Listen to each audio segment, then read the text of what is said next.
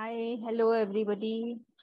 So I was thinking of uh, making this presentation on Friday, but again, I thought there are so many topics. Only, only Friday will not suffice. So I thought I'll be.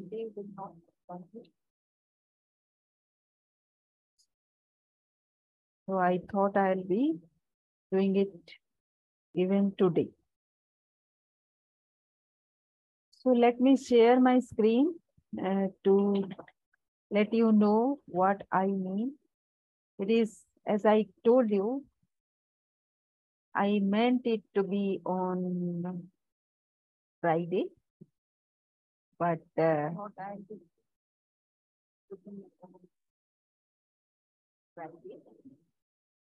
but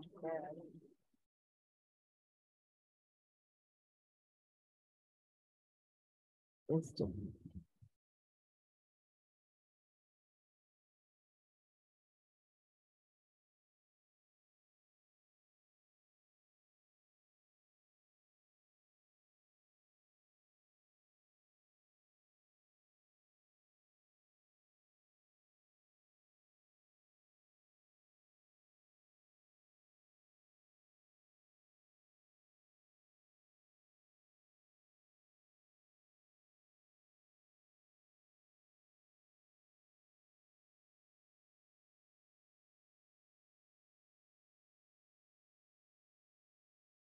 I had to close those Facebook, open Facebook so that there is no distraction.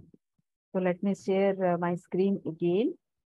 So this is about how to look up at the time journey and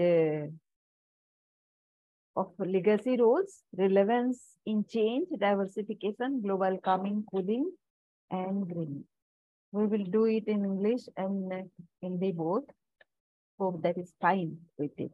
My gratitude to you, whoever is here. कोई भी है तो मेरा gratitude है उनके लिए. Thank you for watching. It will take 90 minutes or whatever time. कितना भी time लेता है, आप कुछ notes लें और क्वेश्चंस कुछ एंड के लिए सेव करें. और because it will take some time, so thank you for your patience also. Let me see if I can make it a full screen. Yes, full screen. और इसके बाद एक एक करके हम देखेंगे कि how to give my best value to you. ये थोड़ा लेट होगा. on thank you again. तो लेगेसी रोल पे आने से पहले एक थोड़ा सा बैकग्राउंड मैं देती हूँ. बिकॉज मैं वुमेन वर्किंग प्रोफेशनल, आप अगर एक महिला हैं तो मैं आपको एड्रेस करती हूँ क्योंकि मैं भी एक महिला. Because I am a women and I know what are the problems that faces a working professional. आप कभी रिकॉग्नाइज नहीं होते, इंक्लूडेड नहीं होते, वैल्यूड नहीं होते, एनर्जाइज्ड नहीं होते. इसकी वजह से you are not being heard, कि कोई आपका सुनता नहीं, आपको ट्रस्ट कोई नहीं करता. अभी जैसे देखिए, मैंने कुछ सजेस्ट किया, मैंने कोई राइट अप लिखा, तो वो किसी और के पास जाएगा वैलिडेट होने के लिए क्योंकि वो मैंने किया है. And nobody can trust. और या फिर अच्छे आइडियाज हैं, सभी कोई को लगता है, लोभ तो है, सभी कोई चाहते हैं कि मेरे आइडियाज ले ले क्योंकि बिकॉज मैं कुछ नया लेके आ रही हूँ. लेकिन वो दिखाना नहीं चाहते कि मेरा आइडिया ले रहे हैं. वो अल्टीमेटली आपको बिलीव करेंगे, ट्रस्ट मी, क्योंकि आप कंसिस्टेंटली नया आइडिया लेके आ रहे हो. राइट. अगर आप हारो नहीं किसी से और ये सब आइडियाज, ये सब बिहेवियर से आप डिप्रेस ना हो, क्योंकि अपने पूरे एनर्जी के साथ अगर आप हमेशा ही रहो तो कोई आपको कितने दिन तक इग्नोर करेगा, क्योंकि आपकी एनर्जी चाहिए उसको भी भाई. तो ये सब सारे नहीं होते तो भी आप परेशान मत होइए, आपके अंदर एक ब्लेजिंग फायर होना चाहिए, वो है, आप उसको डिस्कवर करो। And how do I know? Because ये सारे प्रॉब्लम्स मेरे साथ भी हुए थे। तो अगर आपको पता है कि क्या है मेरी स्टोरी, तो यही सेम स्टोरीज मेरे थे जो मैंने आपके साथ बताए, और बताते बताते मैं अ, आपको बोलूंगी कि ये कैसे हम इसको कर सकते हैं दूर। तो लेट मी स्टार्ट। तो हमारा टॉपिक क्या था कि लिगेसी प्रॉब्लम। क्या आपको वो वाले डर सताते हैं जिसमें आपको लगता है कि क्या होगा आगे? क्योंकि इतने साल हो गए, मेरे पास कोई पैसे हैं नहीं, तो बचे आगे कितने दिन में मैं कितना सेव कर लूं? अब जैसे वॉरेन बफेट की स्टोरी अगर आप जानते हो, तो 30 साल पहले उनको कोई नहीं जानता था, और 25th ईयर्स में भी कोई नहीं जानता था। सभी कोई को लगा, मतलब कोई ट्रैक करना अगर शुरू किया हो, सभी कोई को लगा कि अच्छा, किसी के पास थोड़े से पैसे शायद आ गए हैं। लेकिन बहुत सारे लोगों ने ध्यान नहीं दिया। वो तो तभी ध्यान दिया जब वो दुनिया के सबसे रिचेस्ट पर्सन में आ गए। तो जब सक्सेस आ जाता है तो लोग ध्यान देना शुरू करते हैं। लेकिन क्या सक्सेस एक ही दिन में आता है? नहीं आता है। तो आप क्या चीज को ध्यान दो। अ, यहाँ पे मैं लिख रही हूँ, does success come in just one day? ऐसा नहीं होता है। तो आप इस चीज के बारे में सोचो। तो जब सक्सेस नहीं हो रहा होता है तो क्या होता है? एक आम का पेड़ आपने लगाया है, आम जब तक फलता है तो ठीक है, लेकिन आम फलने से पहले तो क्या हो रहा होता है? You have been growing. ठीक है? तो वो ग्रोथ सबको दिखता नहीं, तो इसमें आपको क्या? Don't worry about that and keep investing on yourself. Right? अब देखिए, क्या क्या चीज पे अगर आप ध्यान दो। कॉन्टेक्स्ट क्या है ये सब इतना ध्यान देने का? क्योंकि इतना टाइम चला गया है, और आप क्या कर रहे हो, ये हमेशा ही सवाल होते हैं, आपको हमेशा ही आपको आएंगे। तो इसका जवाब आप कैसे दोगे? इसका जवाब आप इस तरह से दोगे कि अब आप ट्रैक कैसे कर रहे हो खुद को। तो if you are tracking yourself, are you tracking yourself?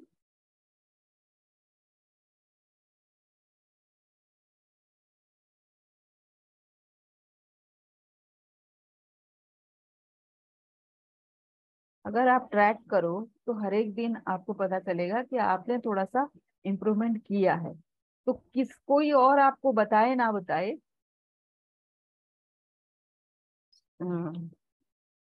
If you know, you will not be depressed.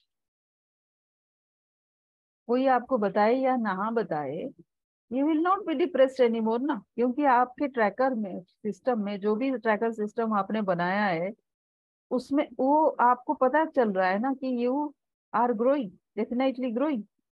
तो आपको परेशान होने की क्या बात है? नाउ आगे का क्या होगा? आगे जैसे आपके हमारे पास बहुत सारे पैसे, what are the legacy, what are the legacy elements?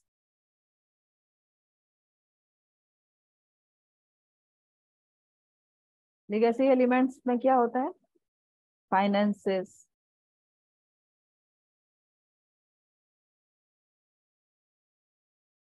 Finance, success, fame, car, और क्या, बंगलो, हेल्थ, हेल्थ भी होता है।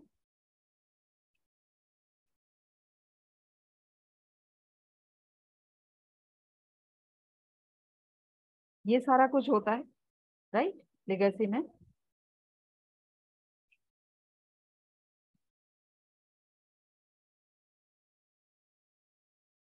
और you should be known by your finance, car, bungalow, health, ये सब से। आपको क्या लगता है कि ये सब इससे आप जानते हो? और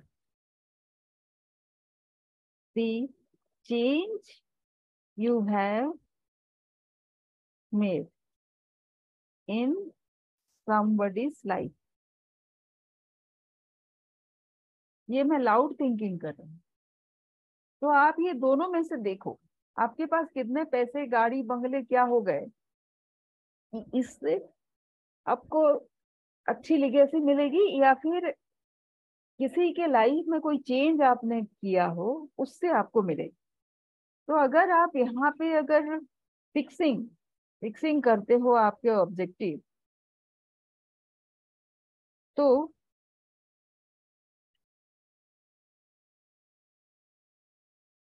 if you fix your objective,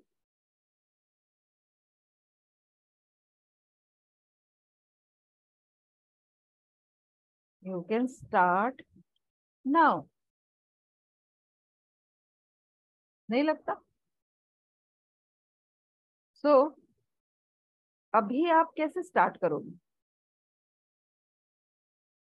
find out a person, कोई एक बंदे को ढूंढ लो and create the change.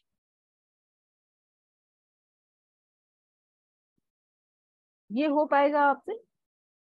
And when you create this change, I'll should I just give me a second? Hmm.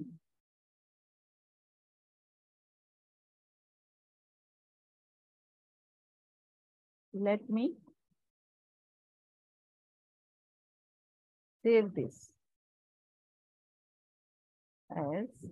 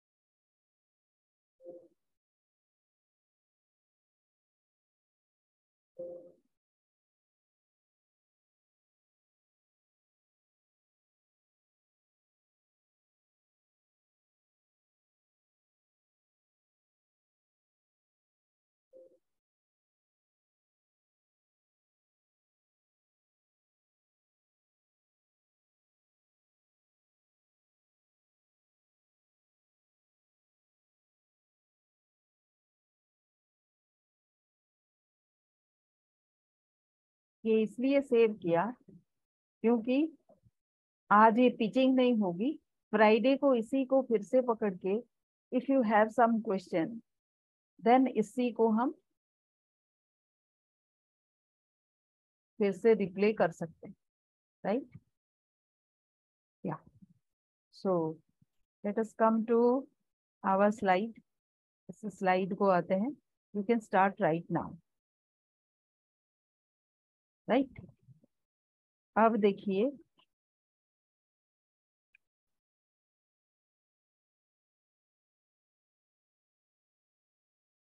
तो किसी को अगर आपने लिया as an example, you become a role model.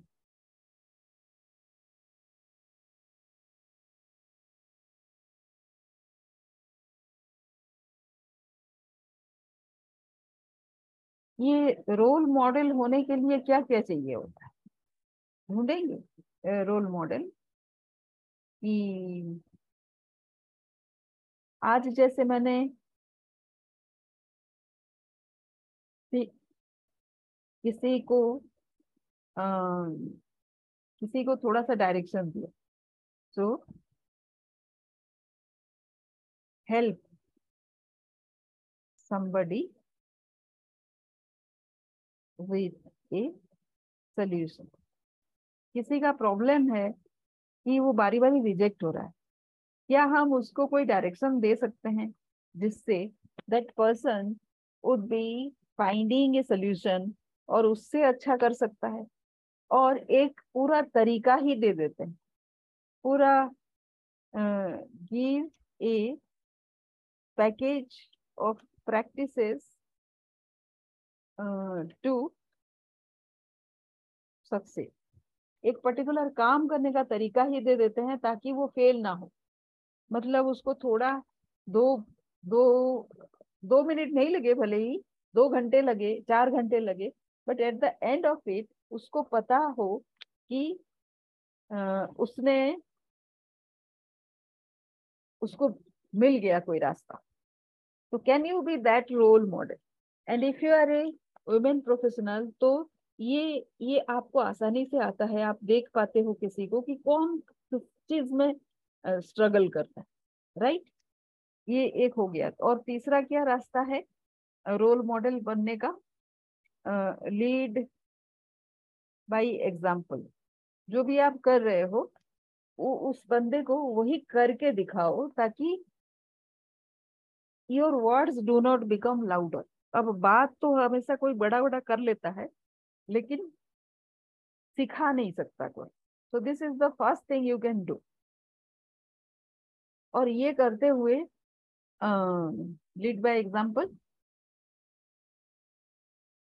And then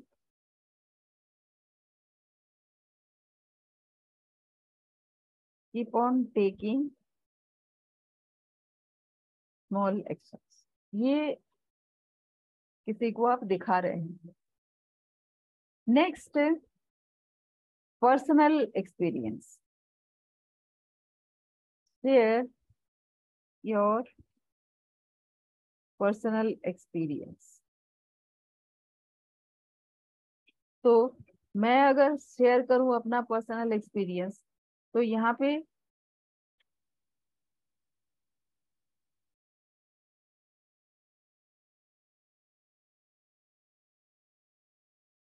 मेरा पर्सनल एक्सपीरियंस क्या था?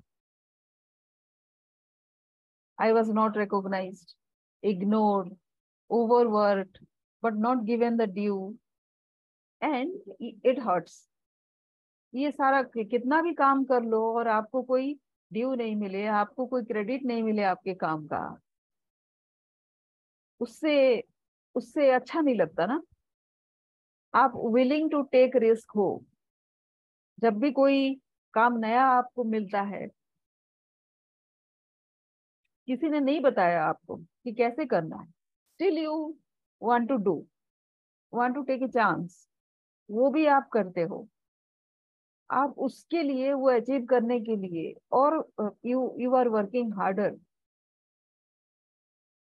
आपने सोचा कि provided there is a reward, but it appears to be none. आपको नहीं मिला, वो नहीं दिखा वो रिवॉर्ड, क्या रिवॉर्ड आपको मिलने वाला है। Not motivated, what now? तो may be another reason, there may be another reason. And जो फेल्यूर होता है वो आपका लूप से आता है। हम में से बहुत सारे लोग सोचते हैं कि this comes with a straight line में जाता है, लेकिन स्ट्रेट लाइन में नहीं जाता है। ये मेरा भी एक्सपीरियंस रहा है और ये आपका भी एक्सपीरियंस होगा कि आप फेल करते हो, कई कई स्टेप्स पीछे जाते हो। And this this is a concept of CEO का। सीईओ है जो लिंक्डइन का, उस उनका है। कई बारी आप पीछे जाते हो, फिर आप आगे चलते हो, और एक दिन आप देखते हो कि you are going on a straight line path, but वो काफी एंड में होता है। Initially you need to keep learning, keep learning. और अभी कोविड हुआ था, मैं भी you are laid off, What is the reason which has made you stuck? तो ये सारे मेरे मेरे एक्सपीरियंसेस रहे हैं। तो फिर मैंने फिर मैंने तो ये सब अगर हुआ तो फिर मैंने कैसे खुद को संभाला, राइट?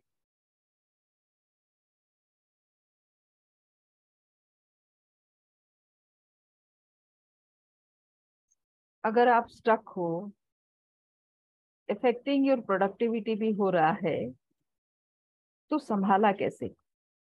ये थोड़ा सा देख लेते हैं कि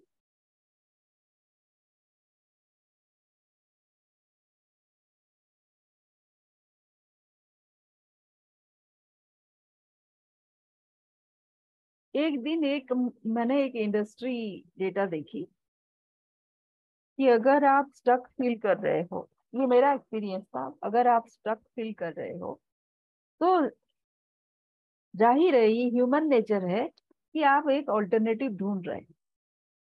ऑल्टरनेटिव अगर ढूंढ रहे हो और आपका जो लेवल है, सीनियरिटी लेवल है, काफी हाई है, तो आपको ऑल्टरनेटिव ढूंढने में काफी टाइम लगता है। जब आप ऑल्टरनेटिव ढूंढ रहे हो तो आप 20% प्रोडक्टिविटी लेवल पे काम करते हो। अगर ऐसा 3 से 5 साल आपने कर लिया तो वो आपका हैबिट बन जाता है। तो आप अगर 20% प्रोडक्टिविटी लेवल पे 5 साल काम किए हो तो क्या होता है आपके पोटेंशियल को? आपकी जिंदगी के हर एक हिस्से में वो इफेक्ट करने लगता है, लाइक डिसीजन में, रिस्क टेकिंग में, लर्निंग स्किल में, कम्युनिकेशन में, कंसिस्टेंसी में, कलीग्स के साथ, मैनेजिंग टाइम में, हर किसी में हो जाता है। तो यहाँ पे मुझे याद पड़ा कि मेरे जो मेंटर हैं, इंटरनेशनल फिगर हैं, उन्होंने मुझे कॉम्प्लीमेंट दिया था कि तुमको कहीं पे भी डाल दिया जाए, यू कैन डू वह ए वंडरफुल जॉब। जिस दिन मुझे ये मिला था, उस दिन मुझे लगा कि मुझे तो दुनिया का सबसे बड़ा अवार्ड मिल गया। क्या ऐसा कुछ आपकी जिंदगी में हुआ? ऐसा कुछ आप सोच सकते हैं कि आपकी जिंदगी में हुआ है?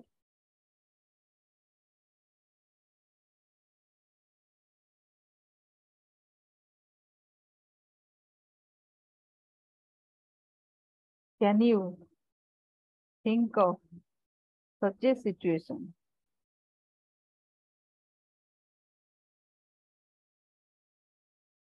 सच ए कॉम्प्लीमेंट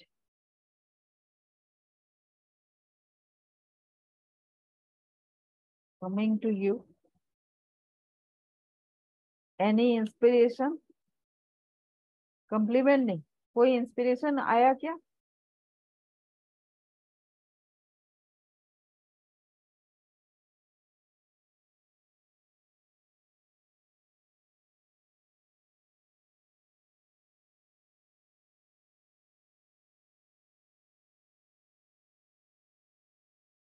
आप बोलोगे कि ऐसा नहीं आया, मैं नहीं मानती।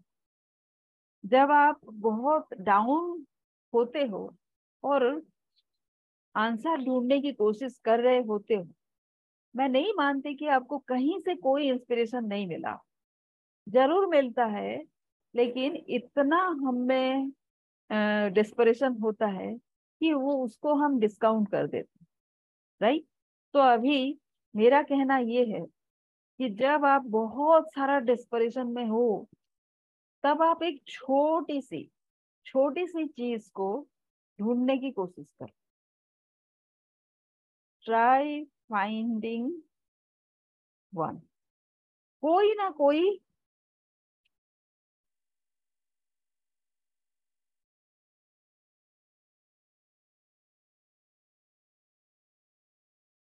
ये होगा ही, लॉ,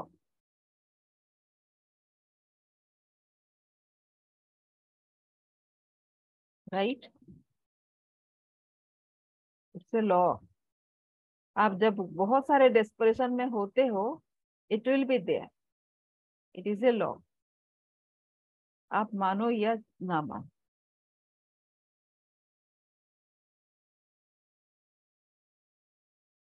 राइट। तो आप वो ढूंढने की कोशिश करो।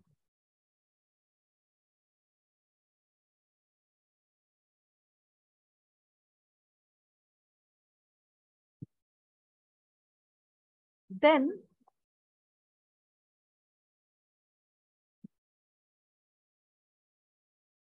फाइंड आउट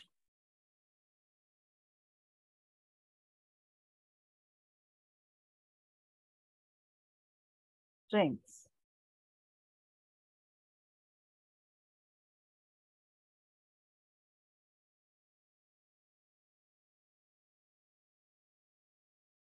आप में बहुत सारे स्ट्रेंथ्स हैं।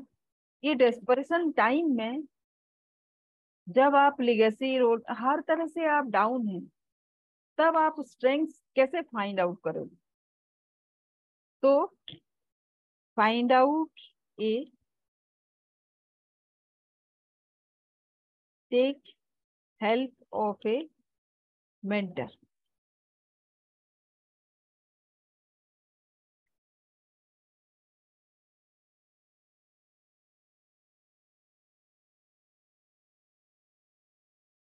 बहुत सारे डेस्परेशन में बहुत मैजिकल चीजें भी होती, ये आप चाहे मानो या ना मानो। जब मेरे साथ हुआ, ये कई बार हुआ एक्चुअली, एक ही बार में मैंने अपने लाइफ के लेसन तो सीखे नहीं, तो कई बार ही हुए। और काफी डेस्परेट, बहुत सारे डेस्परेट एकदम से डाउन सिचुएशन से जब मैं ऊपर जा रही थी, then I came to Delhi. अभी बहुत 16 स्टेट्स में मैं घूम रही थी इधर उधर। When I came to Delhi, I I met with my mentor mister Vivek Mehrotra. ये मुझे मिल गए। एंड ही, अब कोविड का टाइम था वो टाइम में। And actually I came to Delhi, अब 2017 में मैं दिल्ली में आई थी। और मुझे ये काफी स्ट्रगल किया जहाँ पे भी, एक्चुअली बहुत सारा बहुत अच्छा मुझे एक जो अपॉर्चुनिटी मिला। लेकिन वही सारी सेम चीजें जब आपके अंदर में, if you are not healed, आपका अंदर अगर भरा हुआ है, हर्ट है, तो बाहर जो भी आपको मिल जाए ना, आप उसको रिटेन नहीं कर सकते। It was some kind of a shock. कुछ कुछ कुछ कुछ होता है अपने आप में भी वीकनेसेस, जो मल्टीप्लाई हो जाता है, मल्टीप्लाई हो जाता है। एंड देन कुछ ना कुछ होता है। So it was a very depressing state जब कोविड हुआ था। तो मैंने मैं I met with my mentor. अब इन्होंने मुझे सिखाया तो लॉ ऑफ अट्रैक्शन है। लॉ ऑफ अट्रैक्शन में सीख रही थी क्योंकि मुझे कुछ सक्सेस अपने लाइफ में लानी थी, because I was in a very desperate state. लेकिन उन्होंने मुझे एक चीज बताई, बोले you are a coach material, आप कोचिंग बहुत अच्छे से कर सकते हैं। जब उन्होंने ये बोला, तो मुझे याद पड़ा कि मेरे पापा ने क्या बोला था मुझे। Let me bring that particular photograph of my father teaching me. वो बहुत इंपॉर्टेंट है, आपको बहुत अच्छा लगेगा कि व्हाट ही सेड।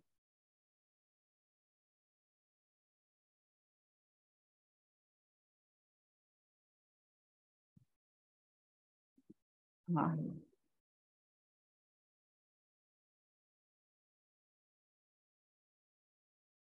उन्होंने मुझे दो बातें बताई। If you let go off, यहाँ पे है, एम्पावर पीपल। मैं इसको लेके जाती हूँ वहाँ।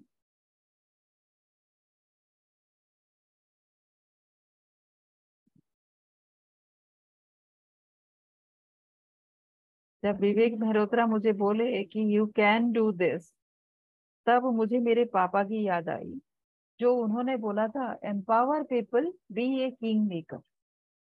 अगर आप अगर आप दूसरों को किंग मेकर, किंग बनाओगे, तो you will be a king maker, but that will be your power.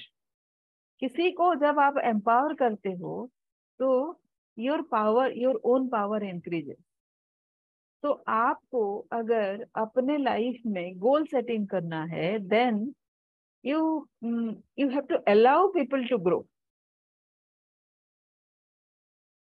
और ये जो ग्रोथ एंड प्रोग्रेस का जो खेल है, it is never a lone game, ये टीम में खेला जाता है, उन्होंने बोला। So that was what I was connecting. ये आपके लाइफ में बहुत सारा हुआ रहेगा। And then I joined Vivek का जो कोच है, सिद्धार्थ राजशेखर, जो सेलिब्रेटेड कोच हैं, उनके कम्युनिटी में मैंने ज्वाइन किया और ये फ्रीडम फिनिशर का अवार्ड मुझे मिल गया है। और ये उनके भी कोच, जो रॉबर्ट कियोसाकी के भी एडवाइजर हैं, उनका जो क्लास है, उसमें भी मैंने उनसे जब पूछा था कि what does a leader needs, उन्होंने बोला courage. Courage is the most essential thing that you need to teach them. और यही था। एंड ये करेज उन्होंने मुझे बताते हुए ये ड्रॉ किया था। It's a life changing thing.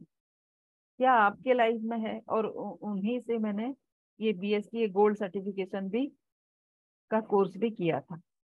तो आप ये देख लो, क्या आप के लाइफ में आपने ये सारे सीक्वेंस क्रिएट किए हैं?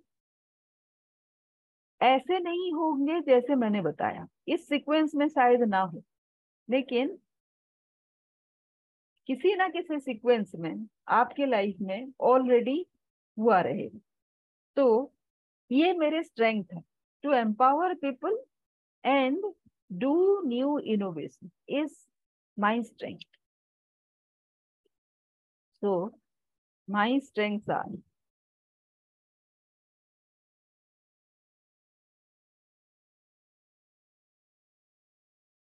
आर टू फोल्ड: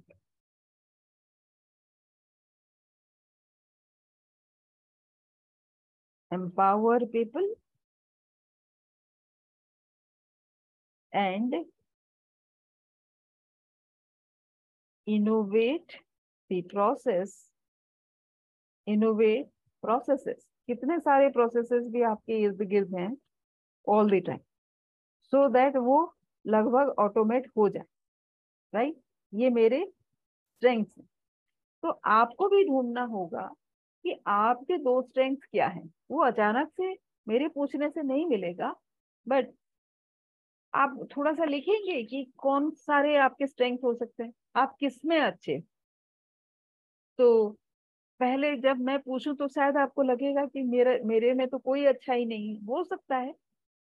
वो इनिशियली कोई भी अचानक से पूछ ले तो ऐसा हर किसी को लगता है कि मेरे में क्या स्ट्रेंथ हो सकता है। राइट?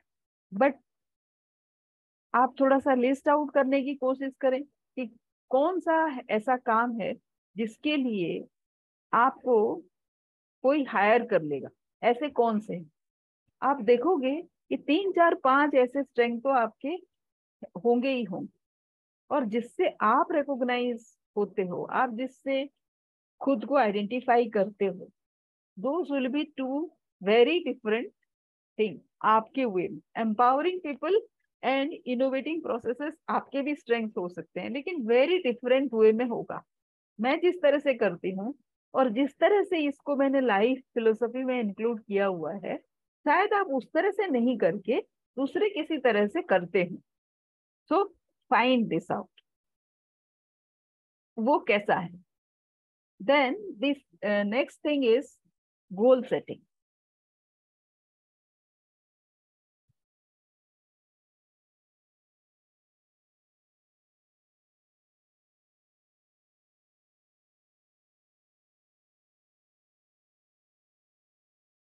स्मार्ट गोल्स,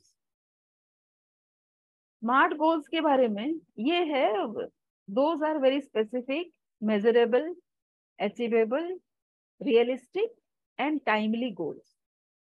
बट ये जो गोल है ना, ये गोल, ये these are short term goals. क्योंकि यहाँ पे आपका, और ये शायद आपको बहुत ज्यादा इंस्पायर ना करे, आपको इंस्पायर जो करता है वो आपका मिशन है. This short term, these are short term to be achieved in 90 days to 6 months time. ये आपके गोल है, ठीक है. लेकिन जो आपको इंस्पायर करता है, missions inspire us and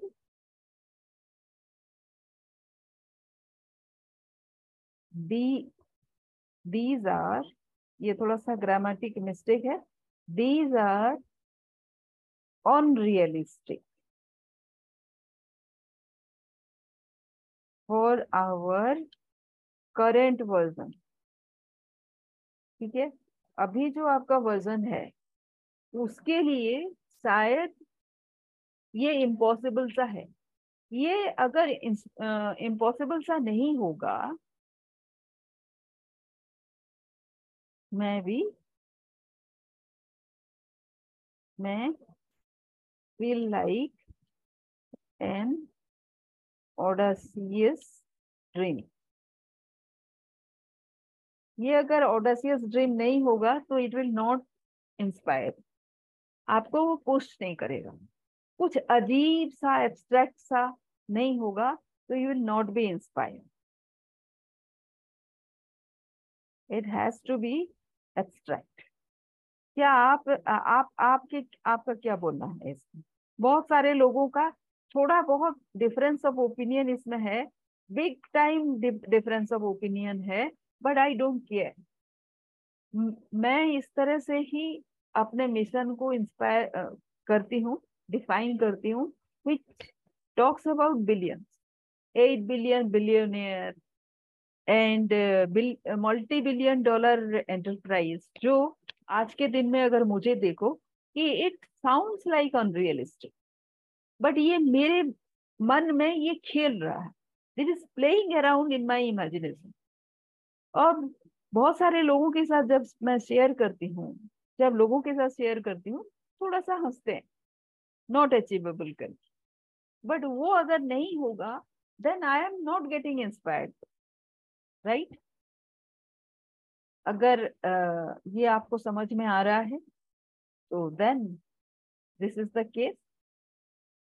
then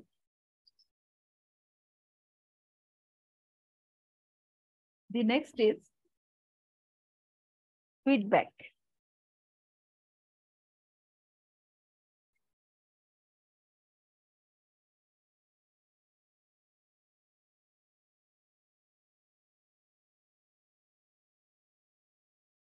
किसी को हम फीडबैक कैसे देंगे? जिसका लाइफ हम चेंज कर रहे हैं, जिसके लाइफ में वी आर मेकिंग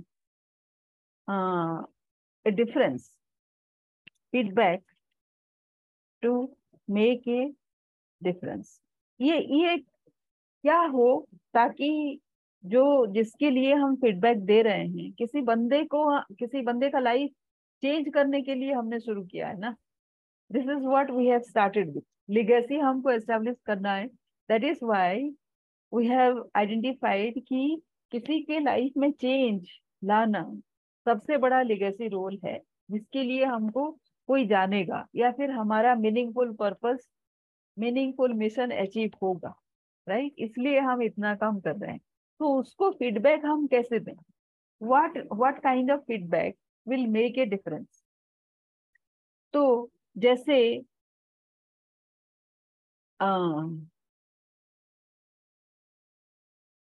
क्या मुझे चेंज किया था, let me find out in my experience what kind of feedback. हाँ, जब मैं परेशान हो रही थी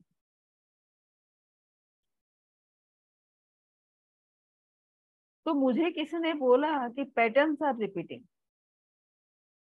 तो आप इस तरह से फीडबैक दे सकते हैं, is this a pattern repeating?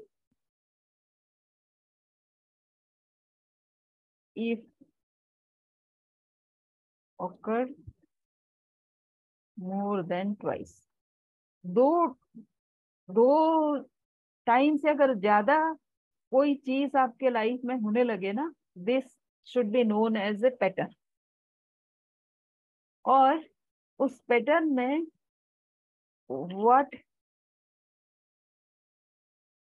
what is in your control।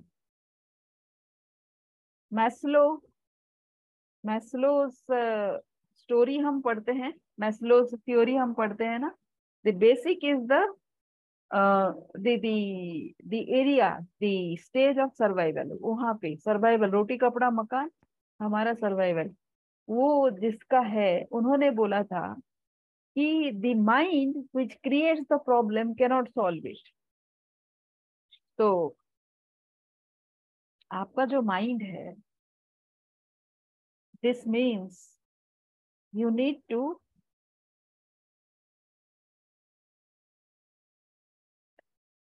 The mind and our behaviour. अगर वैसा है तो that needs to be shifted।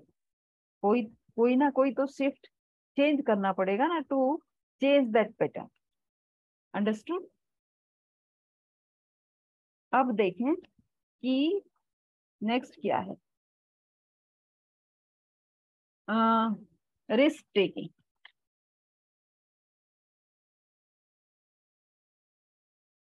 Risk taking, risk taking का मतलब है जुडिशियस, या फिर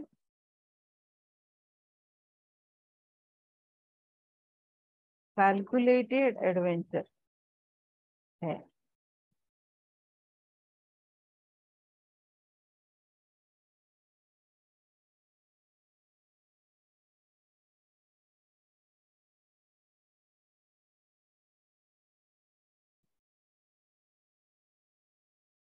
क्या कैलकुलेटेड एडवेंचर मैंने अपने लाइफ में लिया? जब 2008 में मैं बांधवगढ़ गई थी।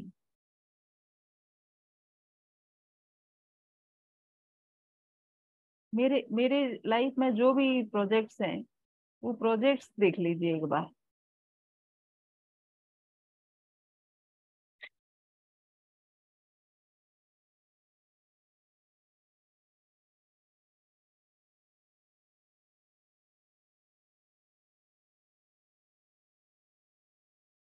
इसमें कैलकुलेटेड रिस्क है।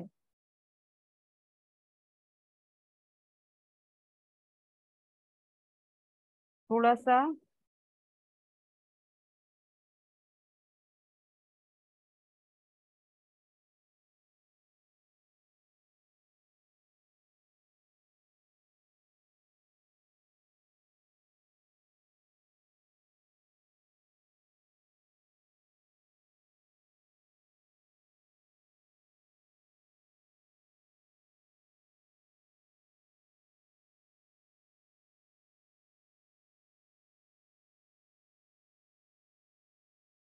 थोड़ा सा इसमें रिस्क है। कैसा रिस्क है, थोड़ा सा देखिए। राजस्थान में मैंने एक प्रोजेक्ट लिया जो 2 महीने में 45 लाख वुमेन को एन्यूमरेट करना था। Meghalaya was a strange territory, जहाँ पे लोग नहीं करते स्ट्रेंजर्स को वेलकम। वहां पे 239 CSCs हमने एस्टेब्लिश किया, 1500 लोगों को हमने ट्रेन किया। इको टूरिज्म में एस्टेब्लिश किया मेघालय में, बिकॉज नेचुरल सीन्स बहुत ज्यादा है। आंध्र प्रदेश में मैंने बिजनेस एनालिटिक्स सीखा और डेटा ट्रैकिंग किया वहां पे क्राइसिस का। उसके बाद बांधवगढ़ में एक ऑल्टरनेटिव लाइवलीहुड सोल्यूशन देना था। SRI से लेके हर्बल कल्टीवेशन तक सिखाया वहां पे। तो और फिर ये देखें कि उन्होंने 4 साल में जो लेडीज थी वहां पे, जो जिसको हमने एक कम्युनिटी लेवल बेस्ड एक ऑर्गेनाइजेशन बनाया, उसमें वो लोग बोर्ड मेंबर थी और 17 अवार्ड उन्होंने जीते। आइडियल स्त्री, आइडियल वुमेन का अवार्ड उन्होंने लिया एक सीआईआई से। मस्टर्ड प्रोडक्शन रिकॉर्ड तोड़ा। उस टाइम में दी देन जो चीफ मिनिस्टर थे माननीय नरेंद्र मोदी, गुजरात के चीफ मिनिस्टर थे, उनसे अवार्ड लिया। पूंजी की पूंजी बोला था उन्होंने, जिसकी वजह से उनको आइडियल वुमेन के का अवार्ड मिला था। The then industry minister mister Anand Sharma ने उनको फेलिसिटेट किया था। एक फार्मर जो था, उन्होंने एमएस स्वामीनाथन अवार्ड जीता था। लल्ली बाई को बेस्ट एसएचजी लीडर का अवार्ड मिला था। और the then chief minister of Andhra Pradesh, उनको ये रिकॉग्निशन दिया था। मेरे ट्रेन किया हुआ एक बंदा, एक ग्रास रूट वर्कर, अभी सीईओ है वहां का। ये मेरे कलीग हैं जो अभी यूएनडीपी ऑफिसर हैं। तो ये सारा कुछ हुआ, चेंज इन प्रोफाइल फिर हुआ था, और मैं एचआर हेड बनी थी उस ऑर्गेनाइजेशन का, जिसमें 2015 में जिस बंदी को मैंने रिक्रूट किया था वो अभी एचआर हेड हैं झारखंड में। उसके बाद मैंने एक डेड वाटर सेट को रिवाइव किया था। फिर इसके लिए मुझे रिकॉग्नाइज किया गया था कनाडा, एक स्टडी टूर में भेजा गया था, और बहुत सारे अवार्ड्स मैंने जीते थे। तो ये कैलकुलेटेड रिस्क था जो मैंने लिया था। आप इस चीज को मानोगे, राइट? नाउ ये आपको लेना पड़ेगा, रिस्क टेकिंग जो भी पॉसिबल है। हो सकता है कि आपने ये ऑलरेडी लिया हो, राइट? तो वो आप आइडेंटिफाई करें कि वो कौन सा है काम जिसके लिए आपने कैलकुलेटेड रिस्क लिया था या फिर ले सकते हैं आगे। वो आप कहीं नोट डाउन करें। नेक्स्ट है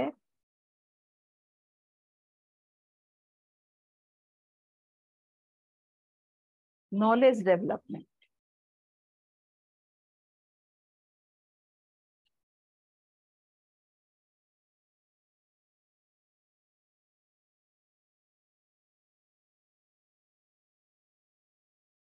आप खुद को पूछें, what is your area of interest.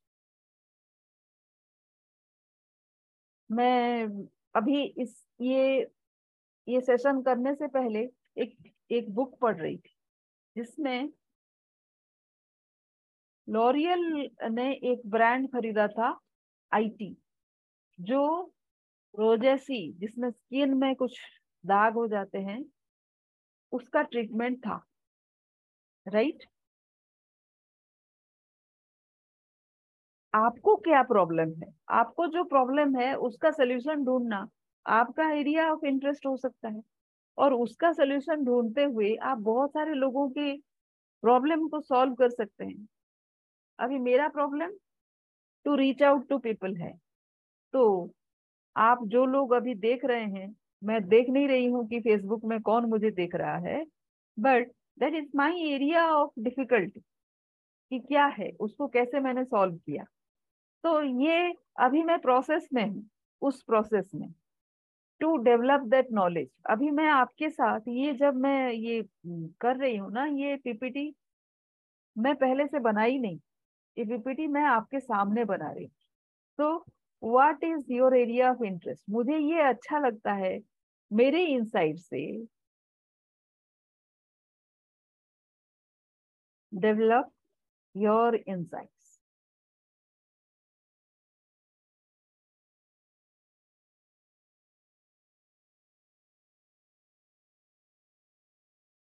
Keep doing it, क्योंकि इसमें कब किसी का सोल्यूशन मिलेगा ये हमको अभी पता ही नहीं है, राइट।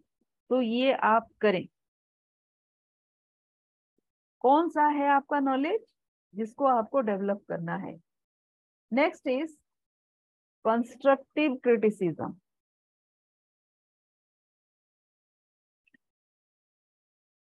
ये जो मैं काम कर रही हूँ ना, ये बहुत ही अच्छा और बहुत क्वालिटी वाला होगा, ये कोई कोई गारंटी नहीं है।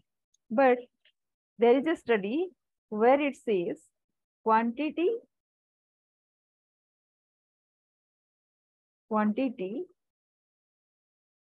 scores over quality.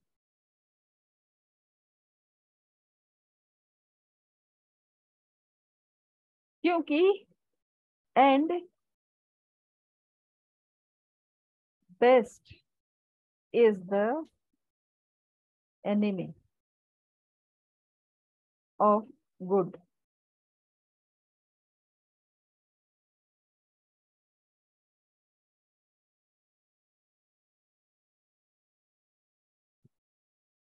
आप अच्छा हो या ना हो, जैसे मैं ये वीडियो कर रही हूँ, this is the first time I am developing this particular subject. ये बहुत अच्छा नहीं होगा शायद, और कैसे होगा जब मैं आपके सामने डेवलप ही कर रही हूँ तो। But this does not deter me, क्योंकि ये कई बारी होगा, यही मैं करते रहूं।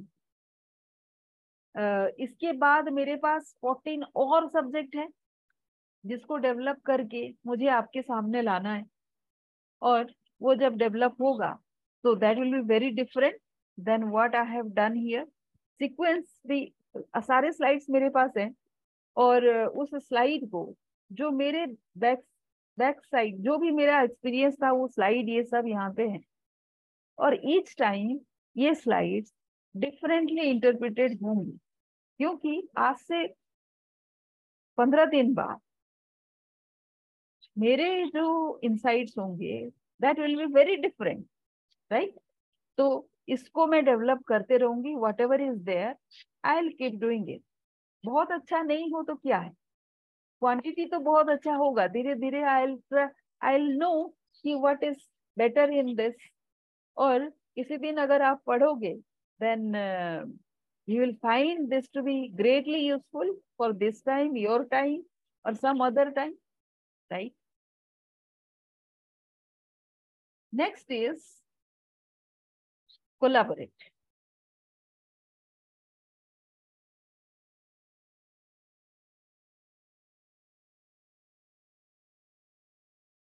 कोलैबोरेट आप किसके साथ करोगे?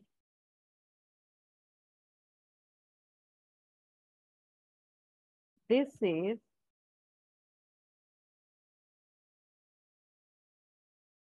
another form of leverage.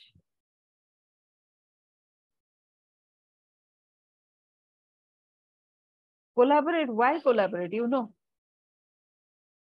क्योंकि सारा काम आप खुद से तो कर ही नहीं सकते ना, तो आपको जो compliment, because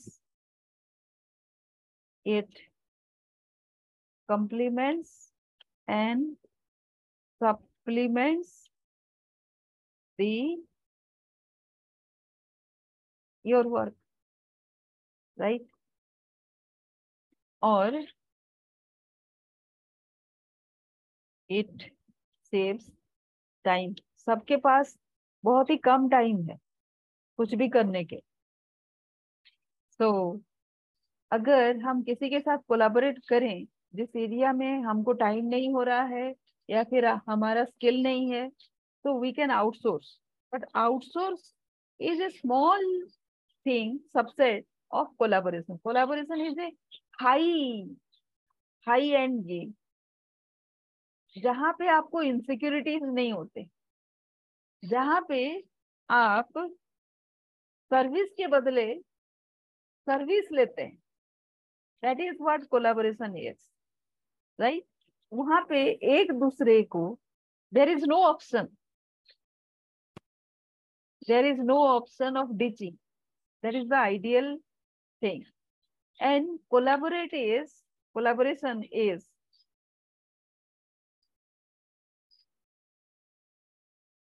it is an antidote of competition. Right? ऐसा आपको नहीं लगता? Next is think critically.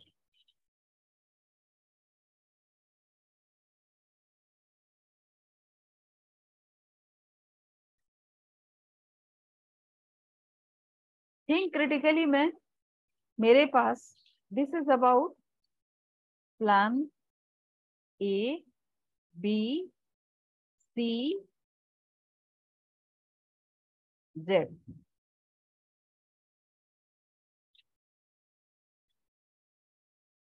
देखते हैं हमारे इसमें वो वाला स्लाइड है कि नहीं, क्योंकि आपके पास जो लोग आते हैं ना, they might have come from different background. कोई लेट मी सी, कोई रिस्क को डील किए हुए आया होगा.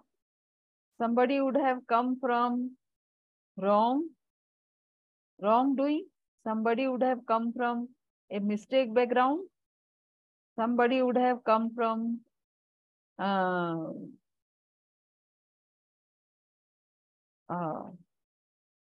failure. इस तरह से कई सारे बैकग्राउंड से लोग आए होंगे. Right?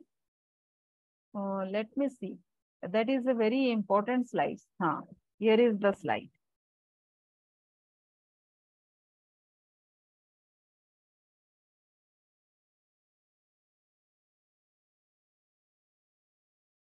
It's very important that you should have that kind of thought process.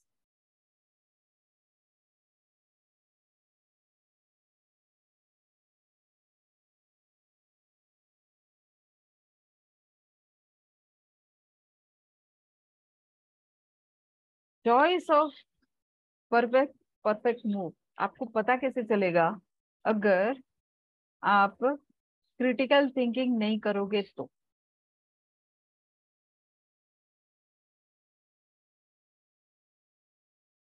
Let me take this.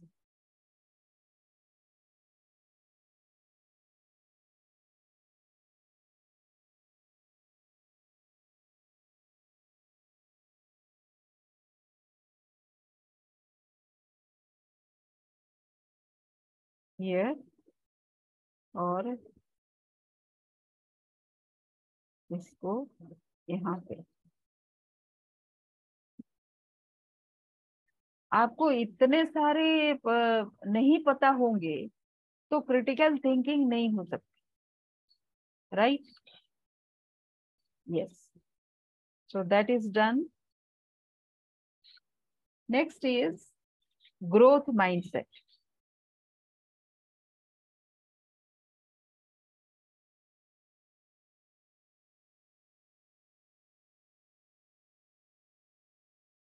Growth mindset is about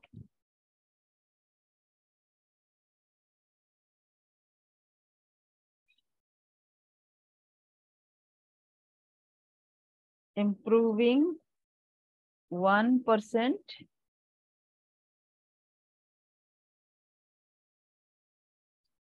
on the previous day.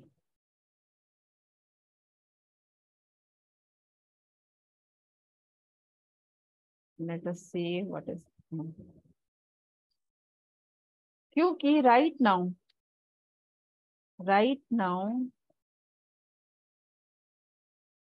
the version you are at might be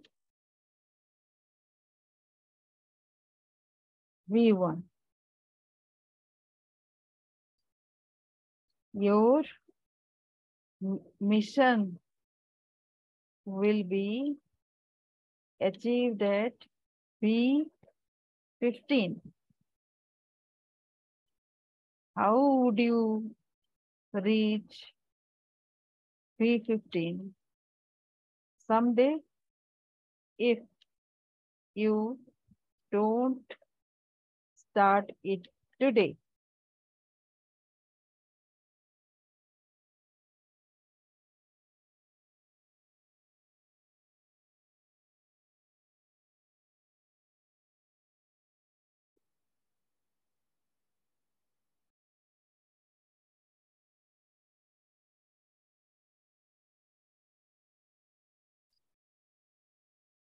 Right?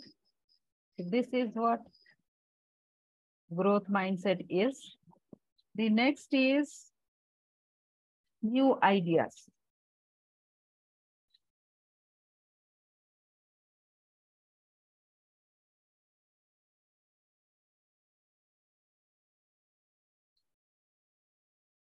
Have a mastermind. आपके अंदर new ideas अगर नहीं आते हैं रोज, नहीं आ सकते रोज रोज, then have a mastermind, brainstorm with that periodically. Brainstorming करना होगा। जो इनर सर्कल कॉल हम करते हैं यहाँ पे, तो that is the brainstorming which we do, right. और वहां से जो आता है, इसमें there is one advantage brainstorming करने से, योर responsibilities get distributed.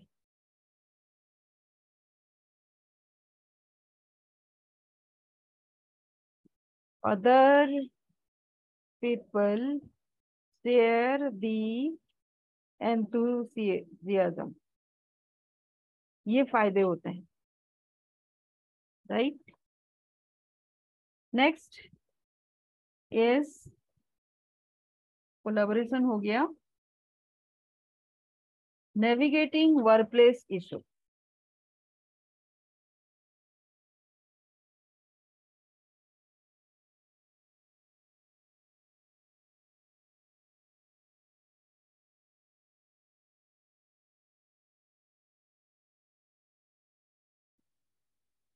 छोटे इश्यूज तब होते हैं ना, know the reasons. The reasons are lack of transparency. Issues कब होते हैं? जब कंफ्यूजन होता है, when there is confusion. Confusion कब होता है? जब ट्रांसपेरेंसी नहीं होता। जब ट्रांसपेरेंसी होने के लिए क्या करते हैं? Put a standard operation in place. ये आप कर सकते हैं।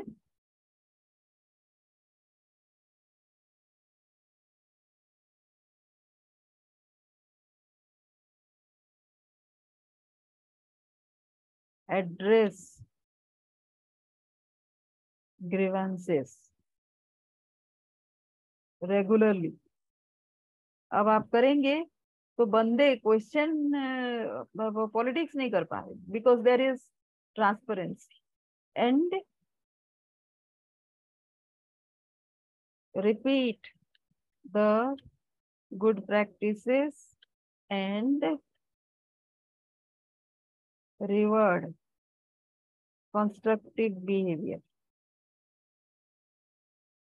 एक बंदा, एक हमारे साथी हैं, हमारे एक फ्रेंड हैं, हमारे क्लाइंट हैं, उनके छह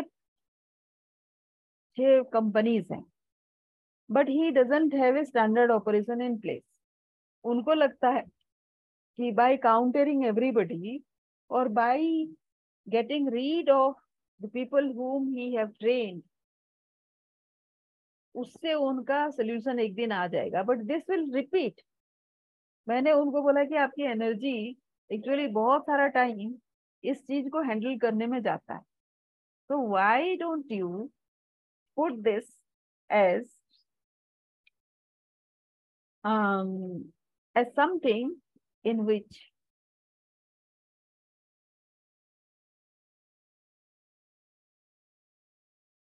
you will not have to spend so much of energy, so much of time in solving the same problem repeatedly. किसी दिन शायद वो उनको समझ में आ जाएगा, right?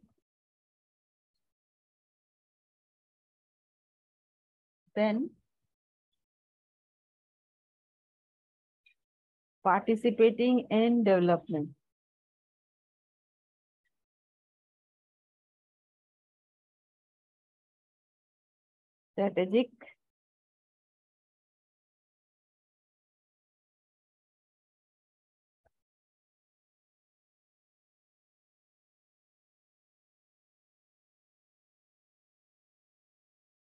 Strategic moves.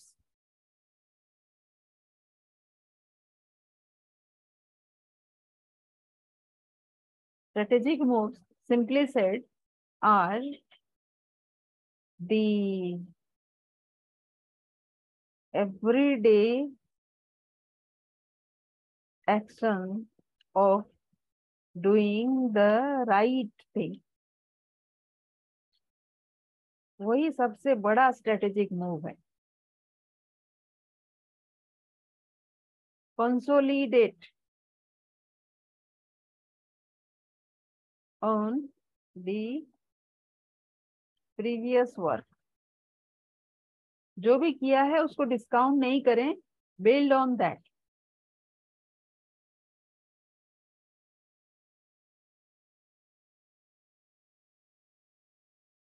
Stack of all prior achievements and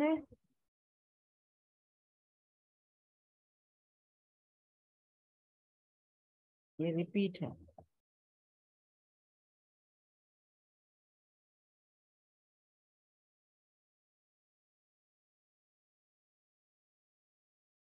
Add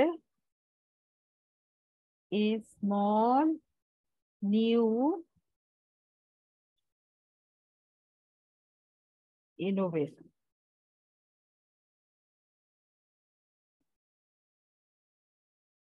With minimal risk. ये risk factor ये है कि every new innovation will bring some risk. कुछ भी नया करोगे तो रिस्क तो थोड़ा बहुत आता है. जिसमें सबसे कम रिस्क है वो अगर आप लोगे तो then when you fail you you have a learning कि that is not the way, कुछ और करना पड़ेगा. तो ये सब है स्ट्रेटेजिक मूव के कैरेक्टरिस्टिक्स. क्या क्या आपने किया, ठीक है? तो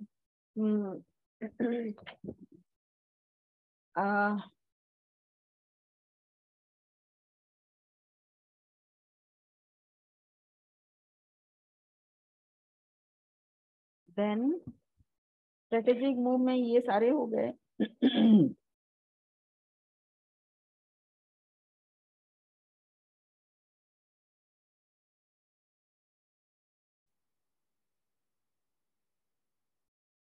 manage ambiguity.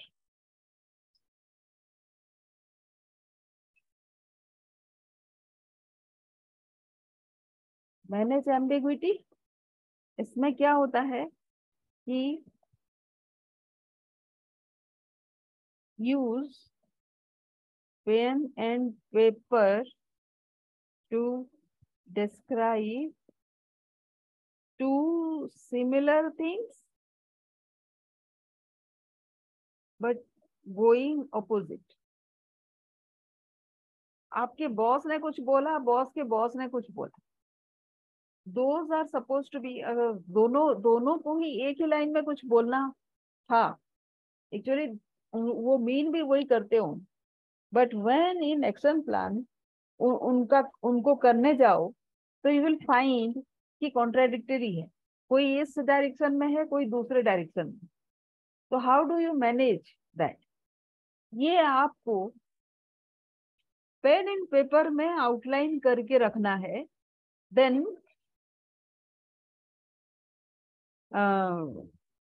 Do a figurative sketch. ये करेंगे तो ऐसा होगा एंड वो करेंगे तो ऐसा होगा। फॉर एग्जाम्पल अभी आरबीआई का एक रेगुलेशन आया था, उसमें उन्होंने इस कैटेगरी के इंस्टीट्यूशन के लिए एक रेगुलेशन बनाया, उसके लिए एक रेगुलेशन बनाया, उसके लिए एक रेगुलेशन बनाया, लेकिन दूसरे भी रेगुलेशन है इन फोर्स है। तो अभी बहुत सारा कॉन्ट्रेडिक्शन उसमें हो रहा है। वो एग्जैक्टली उस सिचुएशन में नहीं होता है। अब तक किया है, कल तक किया था, तो डेट अगर मिसमैच हो जाए, this this holds for March 23rd, मान लीजिए ऐसा है एक regulation, but that particular organization hasn't reach that particular scale within March 23rd। अब क्या हो जाएगा, वो तो एक्सक्लूड हो गया। ये करें या फिर वो करें, वो कंफ्यूज हो जाएंगे। So this has to be put in pen and paper and describe करना है, और एग्जाम्पल दे के इसको करना है कि what is the clarity out here. किसी का इंटेंशन खराब नहीं होता है, स्पेशली इन रेगुलेटरी स्पेस। तो अगर आप किसी रेगुलेटरी स्पेस में काम कर रहे हैं, किसी रेगुलेशन को रेगुलेशन के अंडर में सभी कुछ आता है, आप किसी भी स्पेस में हो, ये कभी ना कभी आ ही जाता है, राइट? तो then what do you do, इसको आप फिगरेटिव स्केच में आउटलाइन करो and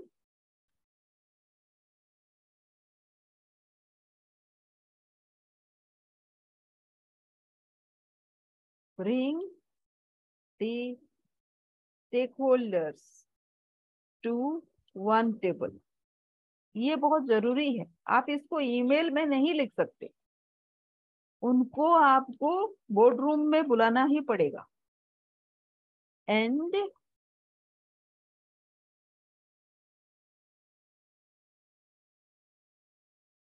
present and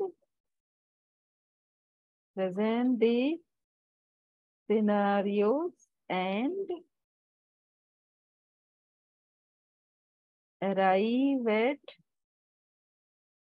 an agreement और a decision। हो सकता है एग्रीमेंट ना हो पाए, बट वर्किंग डिसीजन कोई तो होगा। तो ये होता है मैनेजिंग एम्बिग्विटी का तरीका, और ये सब ऑर्गेनाइजेशनल कल्चर को कंट्रीब्यूट होता है। जितना भी हमने अभी तक किया, this is contributing to the organizational culture. अगर if you are a lady, अगर आप एक महिला हैं, तो ये कंस्ट्रक्टिव आइडियाज आपके दिमाग से आ सकता है बहुत इजीली। बाकी सारे लोगों को, ये क्योंकि हमारे ब्लड में है, बाकी सारे लोगों को अगर if a man is there, उनको पढ़ने की जरूरत पड़ती है, उनको किसी बड़े इंस्टीट्यूट से इसका तरीका सीखना पड़ेगा। But this is in the blood if you are a women, and ये आप आसानी से कर सकते हो। अभी जो स्टेप्स हमने आउटलाइन किया हुआ है, इसमें तो और भी अच्छे से कर सकते हैं, राइट?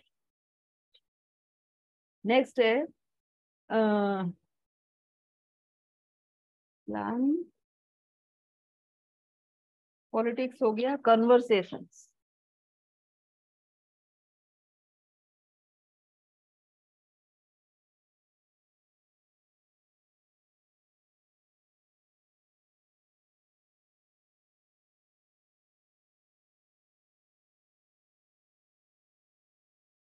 सबसे अच्छा है arrange for tea time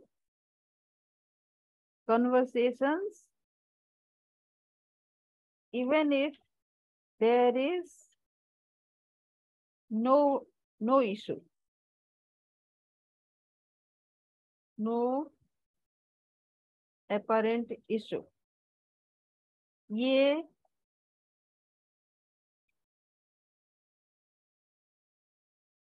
This has to be a regular practice.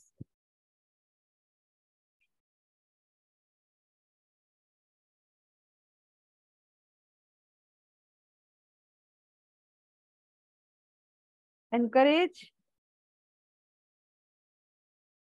light-hearted venting out. चाय पीते पीते बहुत मजाकिया तरीके से कोई किसी को कुछ भी बोल सकता है. एंड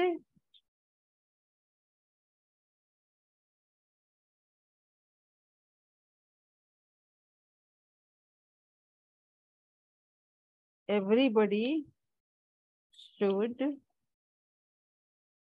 take it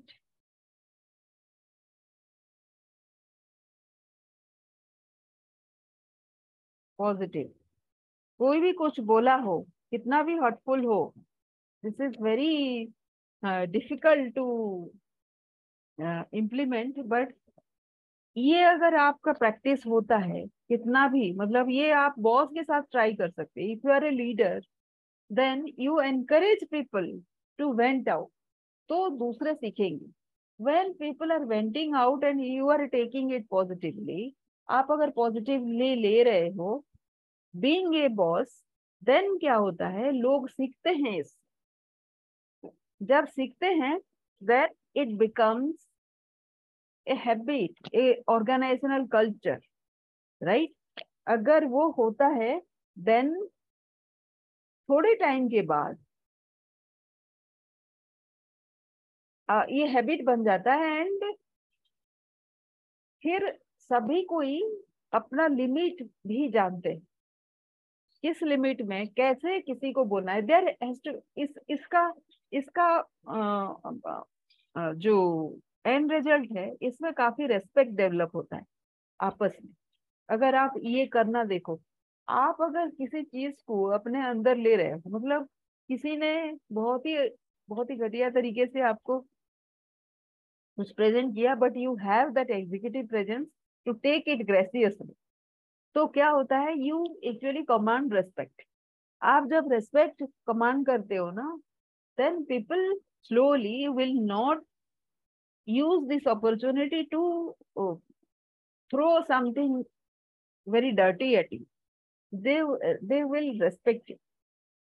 अब ये रेस्पेक्ट खाली आप तक सीमित नहीं रहता है, it will spread. एक दूसरे को भी रेस्पेक्ट करना लोग सीखेंगे, because you are leading by example, right?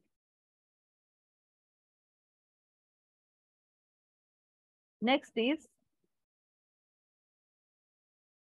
Value to teammates. ये वो है कि this is about giving the space to make mistakes.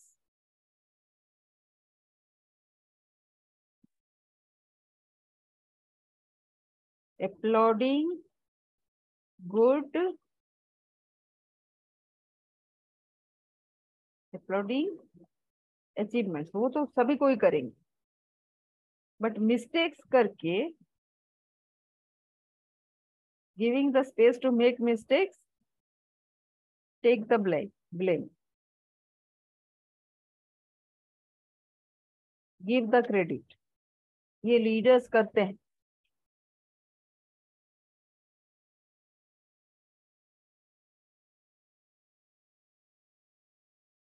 Set processes so that mistakes don't recur. ये फिर से रिपीट ना हो.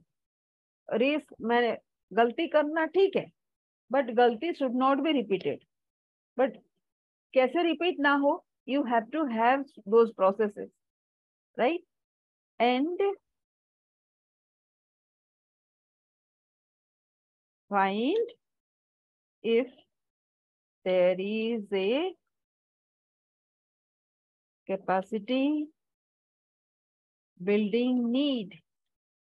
गलती कोई बारी बारी अगर करता है तो might be there is a skill gap और माइंडसेट गैप, कुछ भी हो सकता है, वो हमको रिकॉग्नाइज करके वो दूर करना है। Next is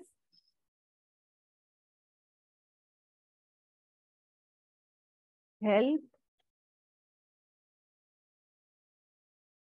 the team build better profiles. ये शायद बहुत सारे लीडर्स नहीं करते, but this is a practice that has to be adopted by progressive organization। Better profile आपके टीम का कैसा हो, every profile every profile has to have a dominating and supplementing section। ये फर्स्ट क्लू है। Second is the same resume needs to be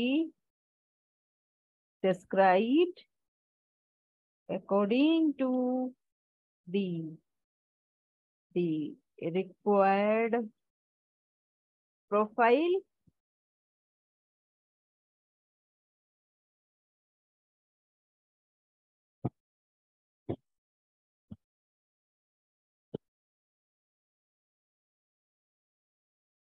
every experience has to be congruent to another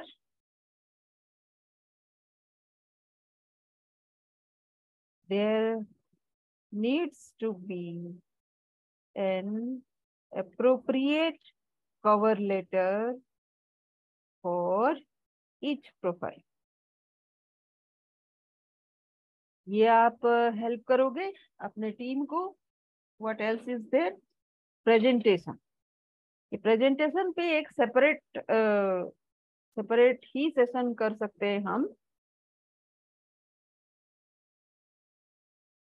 presentation templates, ये कहाँ पे बहुत ज्यादा काम आता है कि when you are complaining that very useful when your team members lack communication skills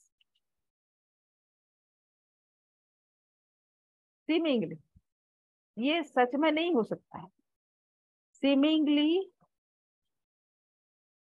apparently बोल सकते, apparently lack communication skills, तो उनको प्रेजेंट करने के लिए जरूरत पड़ेगी ना। So provide, so these templates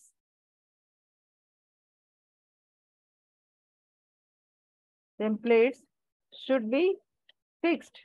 ऐसे भी रिपोर्टिंग का टेम्पलेट हमेशा ही फिक्स्ड होता है। सो आप डिफरेंट ऑडियंस के लिए डिफरेंट टेम्पलेट बना दें। As a leader you need to have different templates for different audience। For example, आपके boss, if you are the boss, then they will present, you are an audience, they will present to you in a format। अभी आपका boss अगर है तो he is a different, he or she is a different audience, तो उनके लिए एक different format रहेगा। Template should be fixed for each audience.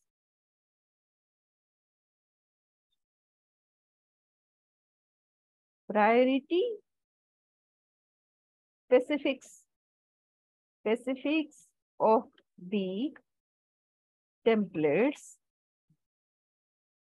should be according to the priority of that particular audience,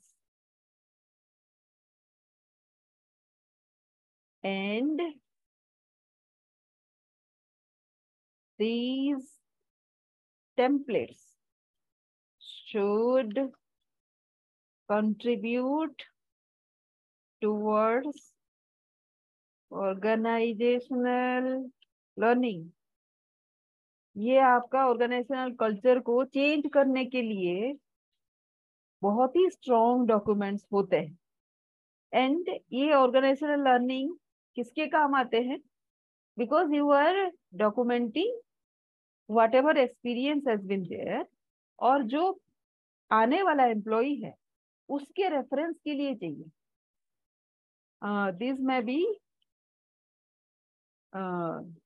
these may also be treated as reference documents for new batch. Also, these can be process documents as well. तो एक ही काम में you can have different needs satisfied at the same time. एक ही effort होगा, but आपने इतने सारे काम कर दिया. तो एक लीडर को अपना काम रीपर्पस एंड मल्टीपर्पस करना आना चाहिए. नेक्स्ट इज और लास्ट है स्ट्रेस मैनेजमेंट.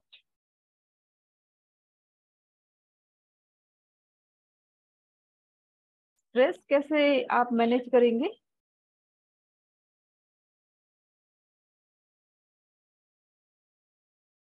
आपके पास एक प्रायोरिटाइजेशन शेड्यूल होना चाहिए. Prioritization schedule along with an annual calendar to be prepared. ये आपकी अगर हो जाए तो then this remains as a reference document. और उससे आपको this helps these documents help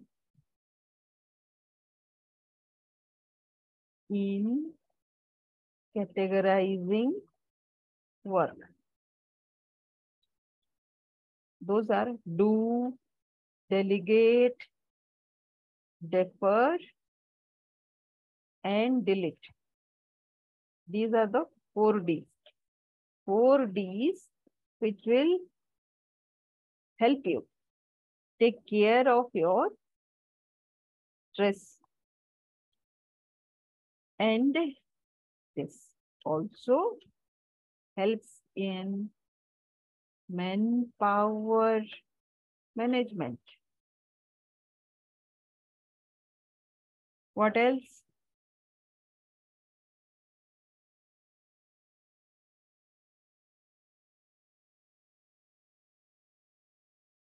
इसके जो कमिंग हमारे एपिसोड्स होंगे उसमें हम इसको और भी डेवलप करेंगे. So this is all about today's workshop, and I'll request you to ask as many questions. If you are watching live, then you can ask me questions about your situation. ये तो मैंने अपने situations को लेके ये template बनाया आपके सामने लाइव. ये पहले से मेरा बना हुआ नहीं था. तो we will be creating such live examples. आपके documents, whoever is there, if you can put some questions, उस क्वेश्चन के बेसिस पे हम लेगेसी कैसे हम क्रिएट कर सकते हैं in an organizational scenario also, in a personal scenario also. हम इसके जो नेक्स्ट पार्ट होगा पार्ट 2 में पर्सनल सिनेरियो में कैसे लेगेसी हम क्रिएट कर रहे हैं and also you can create, उसको देख लेंगे. Thank you for watching and I will be waiting for your feedback and comments. Thank you for watching.